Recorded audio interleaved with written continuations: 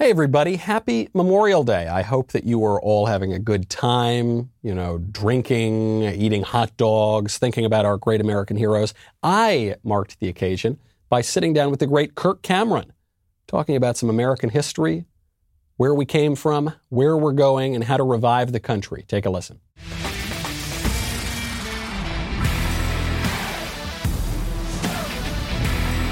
Happy Memorial Day, everybody. It's sort of a strange thing to say Happy Memorial Day because, we're out, we're drinking beer, we're eating hot dogs, we're at the beach maybe.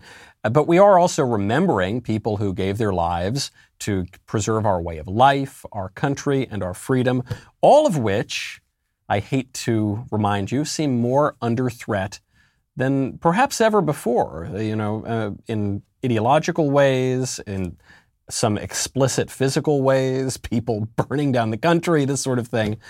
Fortunately, I am joined by one of the most positive voices out there today. I mean this in his demeanor, but I also mean this in the sort of things that he is doing. Kirk Cameron. You may know Kirk from a whole variety of different places. Of course, if you're a big fan of 80s sitcoms, perhaps you would know Kirk, but also all the wonderful work he's done well beyond acting ever since then, just a tremendous voice in religious issues, in political issues. Kind enough to join the show right now from what I can tell just looking into the monitor is the single most American place on earth. Kirk, where are you right now? Hey, Michael, so good to talk with you. I'm kind of, it's a little kind of a fan guy moment right now. I'm an admirer and so appreciate the work that you do. So thanks for letting me come to you from my backyard. So that is very kind. Thank you. I've not tried to escape the state yet. I'm still here in my backyard with my flag waving, and I've got a campfire burning in my backyard, which has been pretty typical of me for the last 100 days. In response to the first 100 days of the current administration, I decided to have a counter 100 days. I loved when you announced this. Because one, we've all been a little down, I think, over the first days of the Biden administration. But I liked your idea that, hey, we don't need to just go along with this. We don't need to just sit even and complain. We can actually do something positive ourselves right now. We don't need to wait until the next presidential election or the one after that or the one after that or the one after that. So I'm there. I think that waving the flag in your backyard is officially a hate crime in the state of California now, but you've got the courage to do it. So what's the mission? What's the plan? The Kirk Cameron 100 days. So I don't have the best plan in the world, but I want to be a part of some plan. And we're here on Memorial Day, and it makes me think of my grandfather, Frank Bowsmith, who just passed away, and he was a Navy corpsman fighting with the Marines on the island of Iwo Jima during World War II. He was a real hero, and he was a man of faith. He was a man of freedom. He was a family man. And when I look at so many people making promises, so many talking heads talking about evidence and stuff that has been coined as hopium, I then see none of this stuff materialize. And I said to myself early this year, wait a minute, why don't we join together as we the people and come up with our own first 100 days?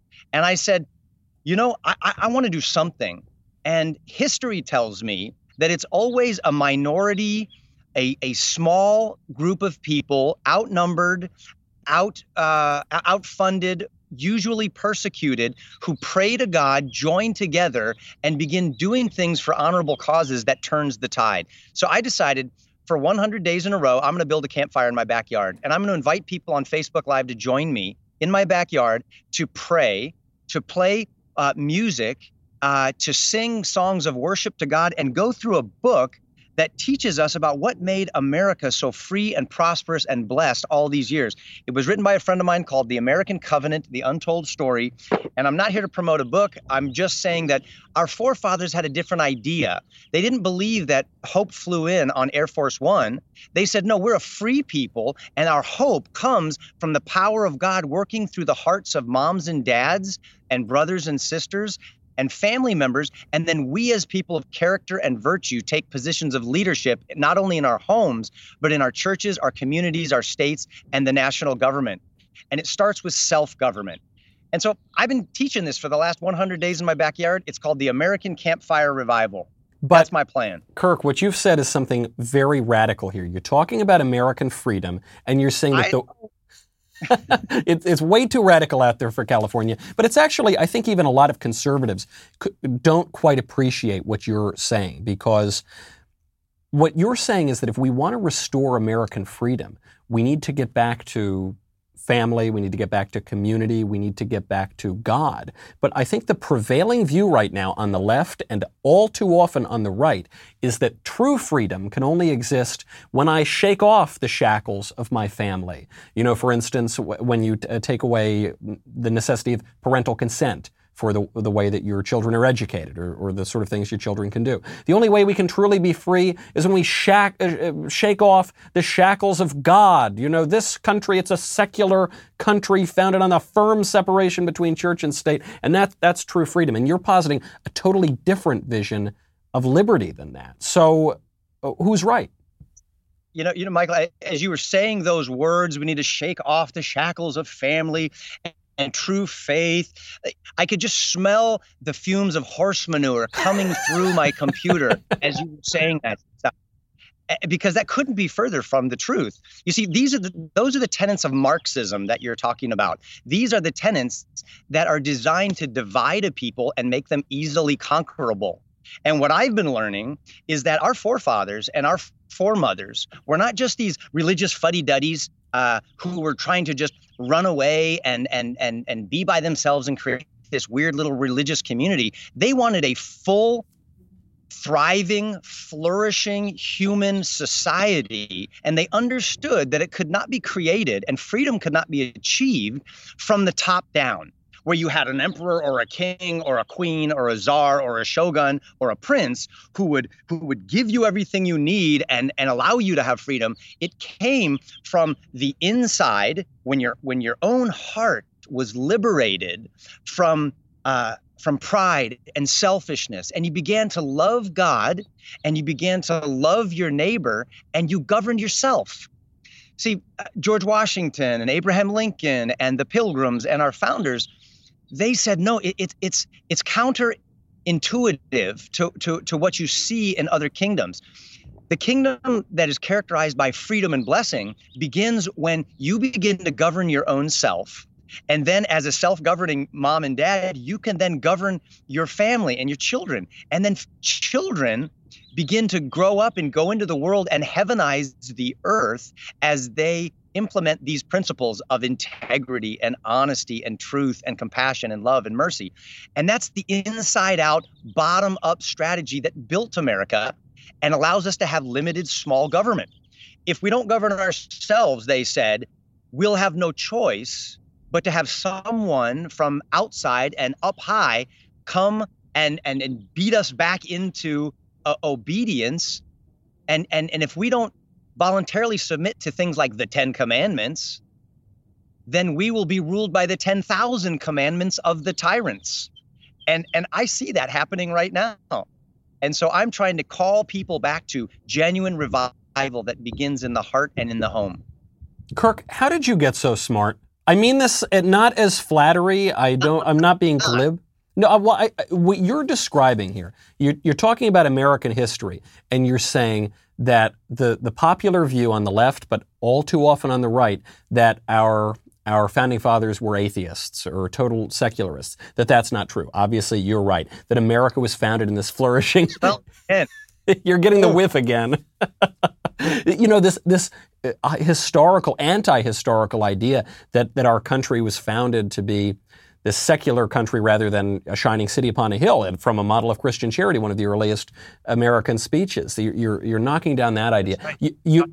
You're recognizing the philosophical distinction between liberty and licentiousness, which all too often is totally conflated. But you recognize they're not the same thing; they're actually opposite things.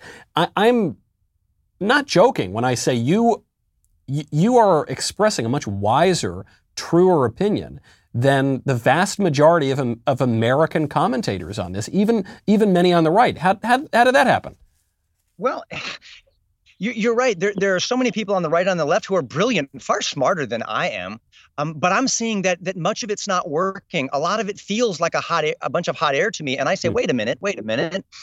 In a very short amount of time, history shows us that America became one of the pinnacle nations in the world. And guys like Alex de Tocqueville and others came over and said, what's the secret of the success of this new nation? And it's not in their military, and it's not in their economy, and it's not in all of these places you typically want to find it. You know what? Their churches have pulpits that are on fire with the gospel, and people's hearts were being transformed, and they wanted to do the right thing without having to be told. And when that begins to happen, all of a sudden, it's like the Lion King. It reminds me of when Simba, who believed the lie that he had murdered his father, Mufasa, runs out into the wilderness, loses track of his identity, and then Rafiki goes out there and says, Simba, you've forgotten who you are. And he takes him to the pool of water, and he sees a reflection of his father, and he hears the voice of Mufasa in the sky and says, Simba, remember who you are. You are the rightful son. You are the king. And he runs back, and Scar sees him. And who does he think he sees? He thinks he sees his father, Mufasa. And then he fights him.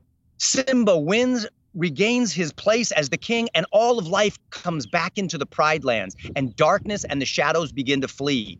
I think we as Americans have similarly forgotten who we are.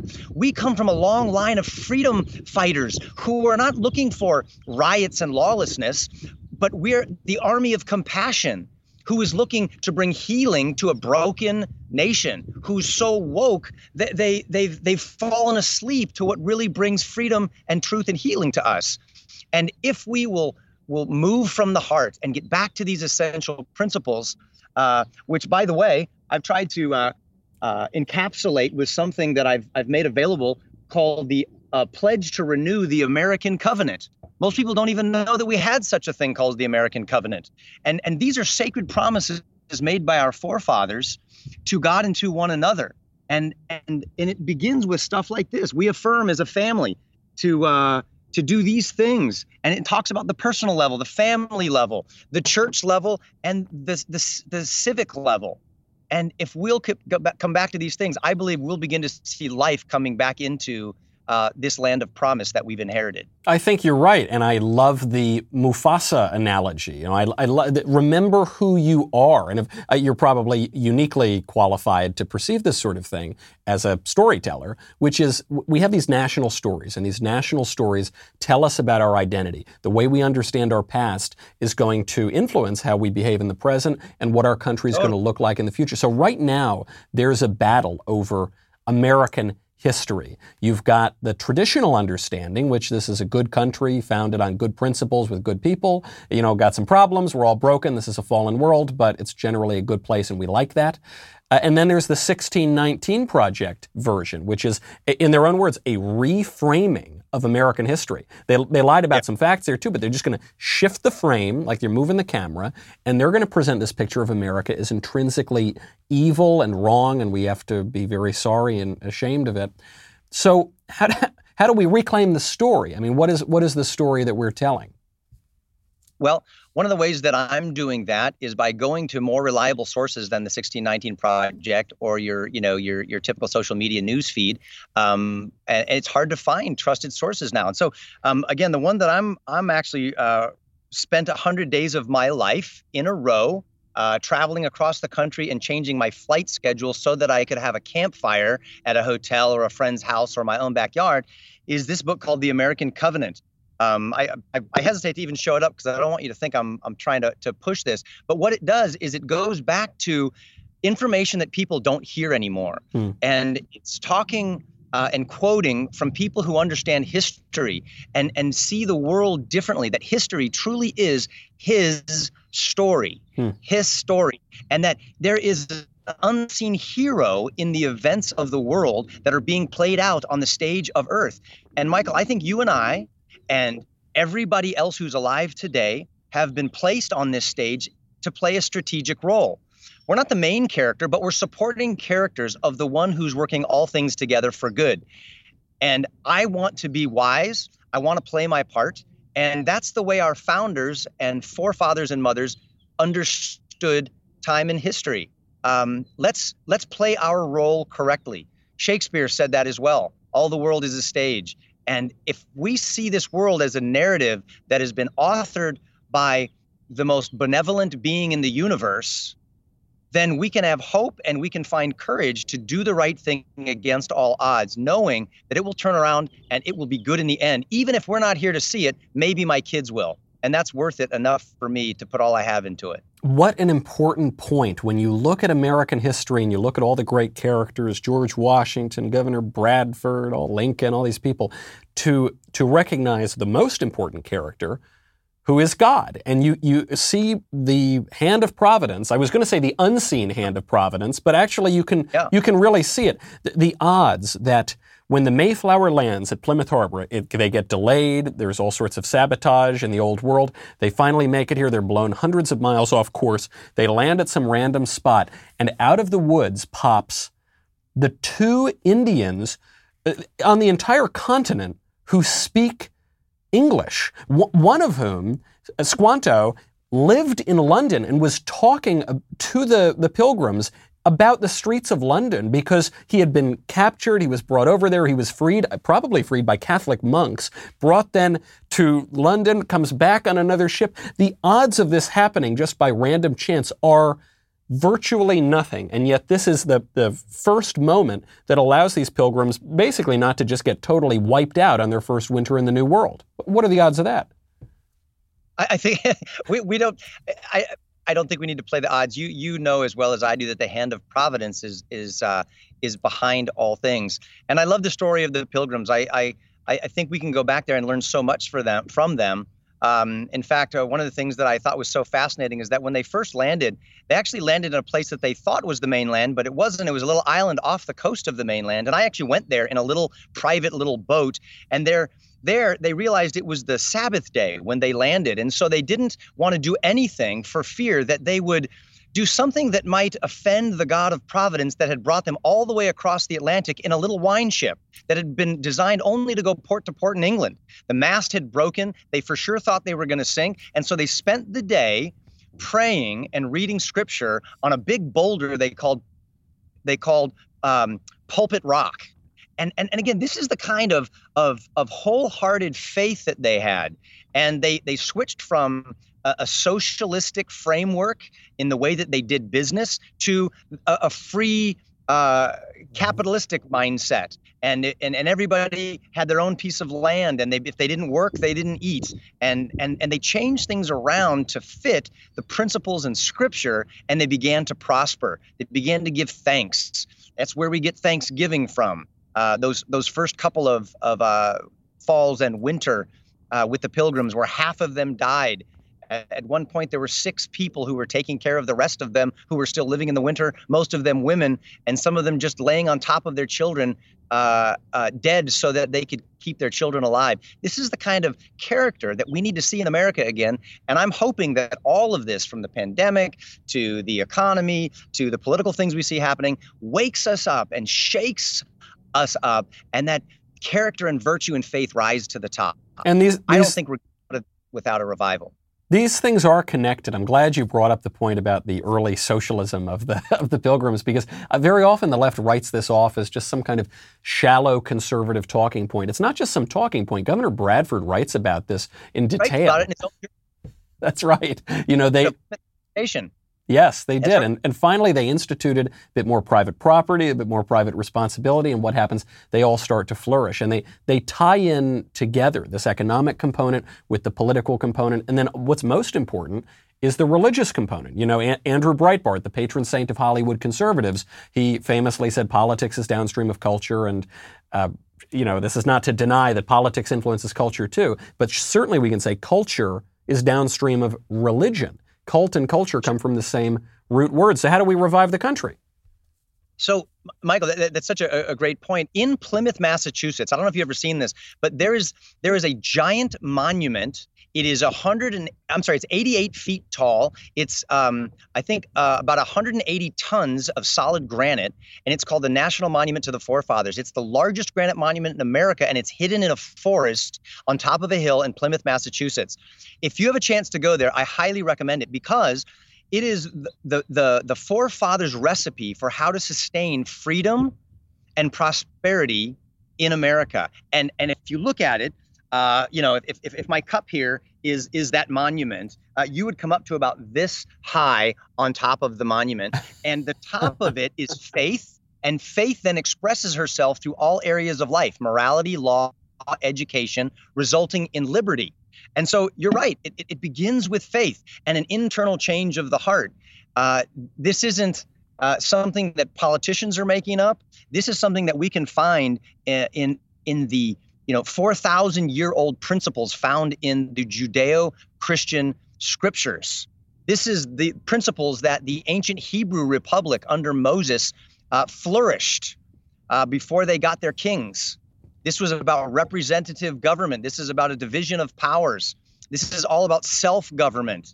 These are the kinds of things our founders understood. They applied it and it worked, and we can get back to it. Well, I hope we can, Kirk, but all this talk, this has been way too positive and hopeful for a conservative radio show. So I need to bring in a little bit of pessimism here. That's it. Let's fire shots at the balloon. What do we need to talk? Well, here's the big problem. Recent polls show every year, fewer and fewer people are going to church. Fewer and fewer people are identifying with religion. The fastest growing religious group in America, it's called the nuns. And I'm not talking about cute little old ladies in habits. I'm talking about N-O-N-E, people who have no religious affiliation. So how are we supposed to get an American revival when everyone's fleeing church? I wouldn't worry about that. The solution is not sitting here and crying in our Chick-fil-A soup as Christians. Okay, the solution is to understand. If you look at the stock market, you can say, "Oh, we're in a downturn. We're in a downturn." But you look at the trajectory over time.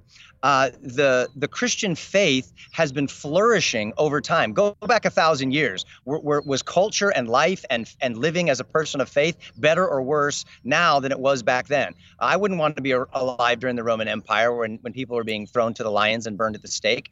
We have more freedom now, and we are actually winning in the courts at the Supreme Court level and at state levels on religious cases, and we're about to have more freedom than we have had in a generation. Because I believe people are waking up.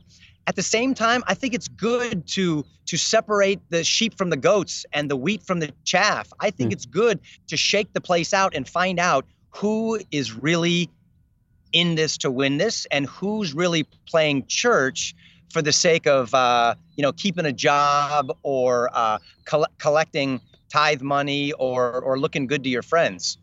I'm not inviting persecution. But if we see challenges come, I say the kite that's really anchored with a good, strong string is going to fly higher the stronger the winds. A very good point. The blood of the martyrs seeded to the church. And sure, I'm sort of hoping we don't get thrown to lions or anything. But a little bit of trial, of course, can be spiritually quite edifying. And that's true on the national level, too. So I'm glad you've given me hope again. All right, I'm shaking off that pessimism for now. We're looking back, and we're trying to find our national future in those the faith of our founders and trying to recover some of that. But now we've dealt with the church issue. What about the education issue? Students are simply not being exposed to this stuff. There was a survey that came out now. It was 14 years ago. This was a 2007 survey. Imagine how much worse it is today. It was all the top colleges in America. They surveyed, it was on civics and government and history in the United States. Graduating seniors did worse on the test than incoming freshmen. The students had gotten more ignorant the longer that they were in the schools. And the question is, the question I guess is obvious, and the answer is obvious.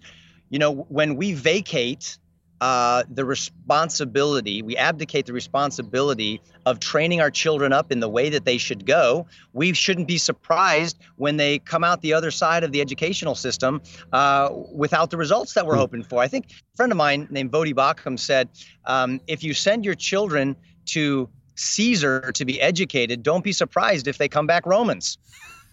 And that's true. It's a discipleship program for 12 years through high school, and then an advanced discipleship program as we go into higher education.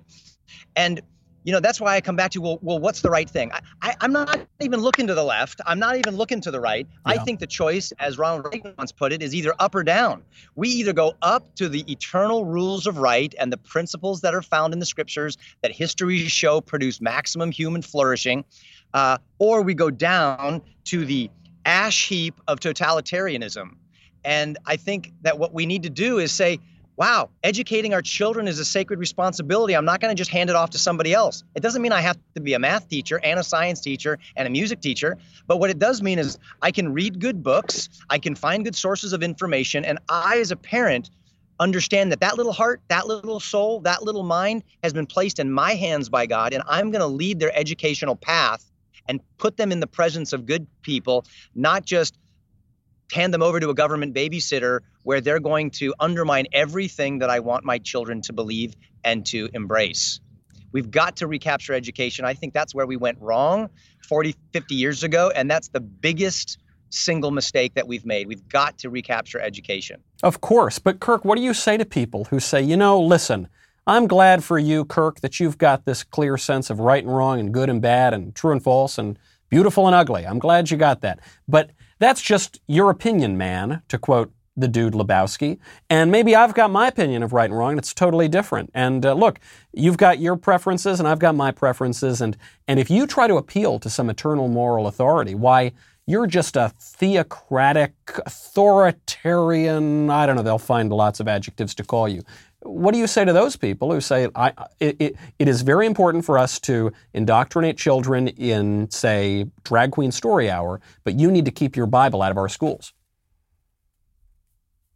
No, I would say actually your narrative is actually backwards. The reality is that the truth of a good and kind and loving and just God is obvious. The evidence is all around you through what he has made and through the scriptures that he's left for us here, and through the evidence of the transformed life of those who have come to know him and walk with him. You're actually trying to indoctrinate a country out of the truth and into your pagan ideas that always produce death and despair. It always produces bondage rather than freedom.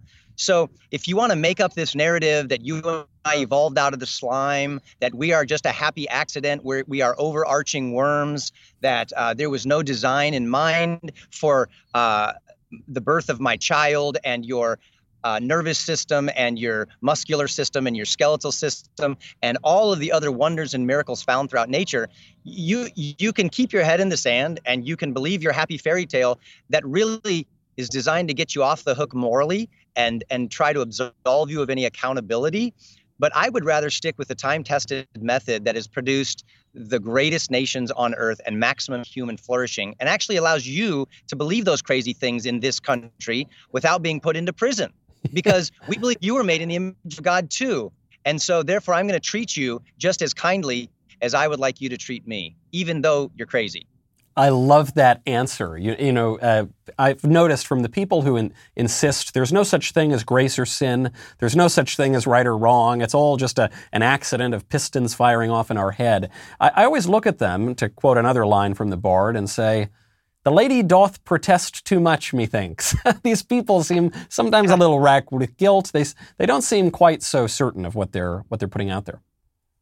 Yeah, we have just this wonderful country, and I think that we've been living off the fumes of faith that our forefathers and foremothers had, and we need to get back to these principles, because the truth is, if there are other principles that produce more freedom, more flourishing, more opportunity for all people, by all means, please go live there, go there. Yeah. And see what that's like. Why is it that everyone's breaking the law to come here, and then they're wanting to then vote for principles and policies that are going to take this country to become more like the place you just escaped from? Yeah. That just doesn't make sense to me.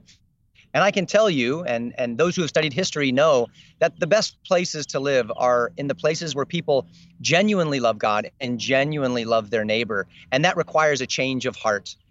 And those who want to use religion to abuse people, and there's been lots of examples of that in the past, even in our country, that needs to be thrown into the trash heap just like all the other false ideas. And we need to get back to something that's true and praiseworthy and honorable.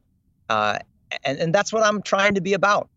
Yeah, I notice a lot of people who prattle on about humanity and all this. They go on and on and on, but they don't seem to care very much about their fellow humans. And people who say we need to totally transform America, they don't seem to like their countrymen very much. And so I think what you're saying is so true. The countries that are the freest, the most flourishing, the most pleasant to live in are the ones that recognize God, that love God, and that love their neighbors and love their countrymen. Kirk, I've done my best to bring in some typical conservative pessimism here, and you have thwarted me at every turn. I'm leaving this conversation hopeful, and you're doing the thing. You're sitting there, you got a nice campfire, a fluttering, waving American flag, and looking back on our country and bringing up wonderful memories on Memorial Day. No better way to celebrate than that. Well, I'm encouraged by you. I'm encouraged by the Daily Wire. I'm encouraged by the guy that I just bumped into in the grocery store at Trader Joe's as I was getting some sausage for dinner tonight. And he had an American flag on his shirt. He looked at me. I didn't have a mask on. Either did he. And he said, "Oh my goodness, look at this, another free human." And he said, "This is wonderful." And he said, "Remember, what you allow will continue." And we had a great conversation. And those kinds of things inspire me to want to lovingly and courageously stand for the right stuff, just like you're doing. Thank you, Kirk. You have inspired me. Seriously, I mean, you've just done really great work. I've now got to go out and get the American Covenant, by the way. I know you said you don't want to plug the book, but now I certainly do. The American Covenant, got to go order it. Kirk, keep doing what you're doing, man. It's such great work. It's so important, and you've even managed to give some hope to a curmudgeonly conservative, maybe many of us out there today. Thank you, Kirk Cameron. Everybody, thanks so much for coming on. All right, Michael. Great talking with you. Thank you.